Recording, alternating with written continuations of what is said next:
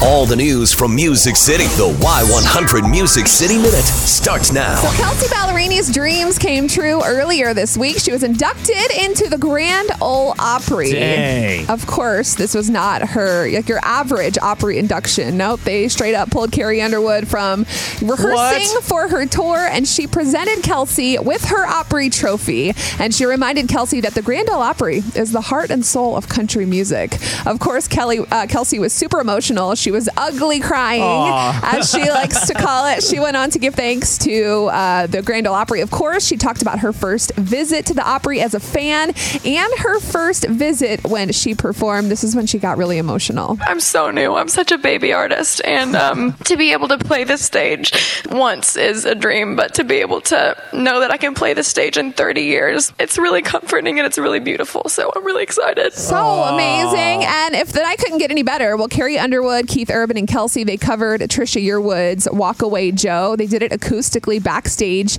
in one of the historic Opry dressing rooms, and it sounded like this. That boy's just a walk away Joe, born to be leaving, tell you from the word, destined to deceive her, he's the wrong kind of paradise, but it was just another lesson in life. That boy's just a walk away Joe. I mean, come on, singing with Keith Urban and Carrie Underwood in an Opry dressing room. That's like historical. Can you imagine how many voices have sang in that room too? Like how legendary it is. Right. It's crazy. I can't. So many. You can see all that and more on our Facebook page. Tim McGraw added something else to his long list of talents. He's co-writing a book. Oh, what? This is crazy, but it's going to be an awesome book. It's called Songs of America, Patriotism, Protest, and the Music That Made a Nation. It comes out June 11th. It's going to take readers on this moving and insightful journey through all these different eras in American history. And the best part is Tim and his co-author John, they're going to hit the road for a 7-date book tour. And guess where they're coming?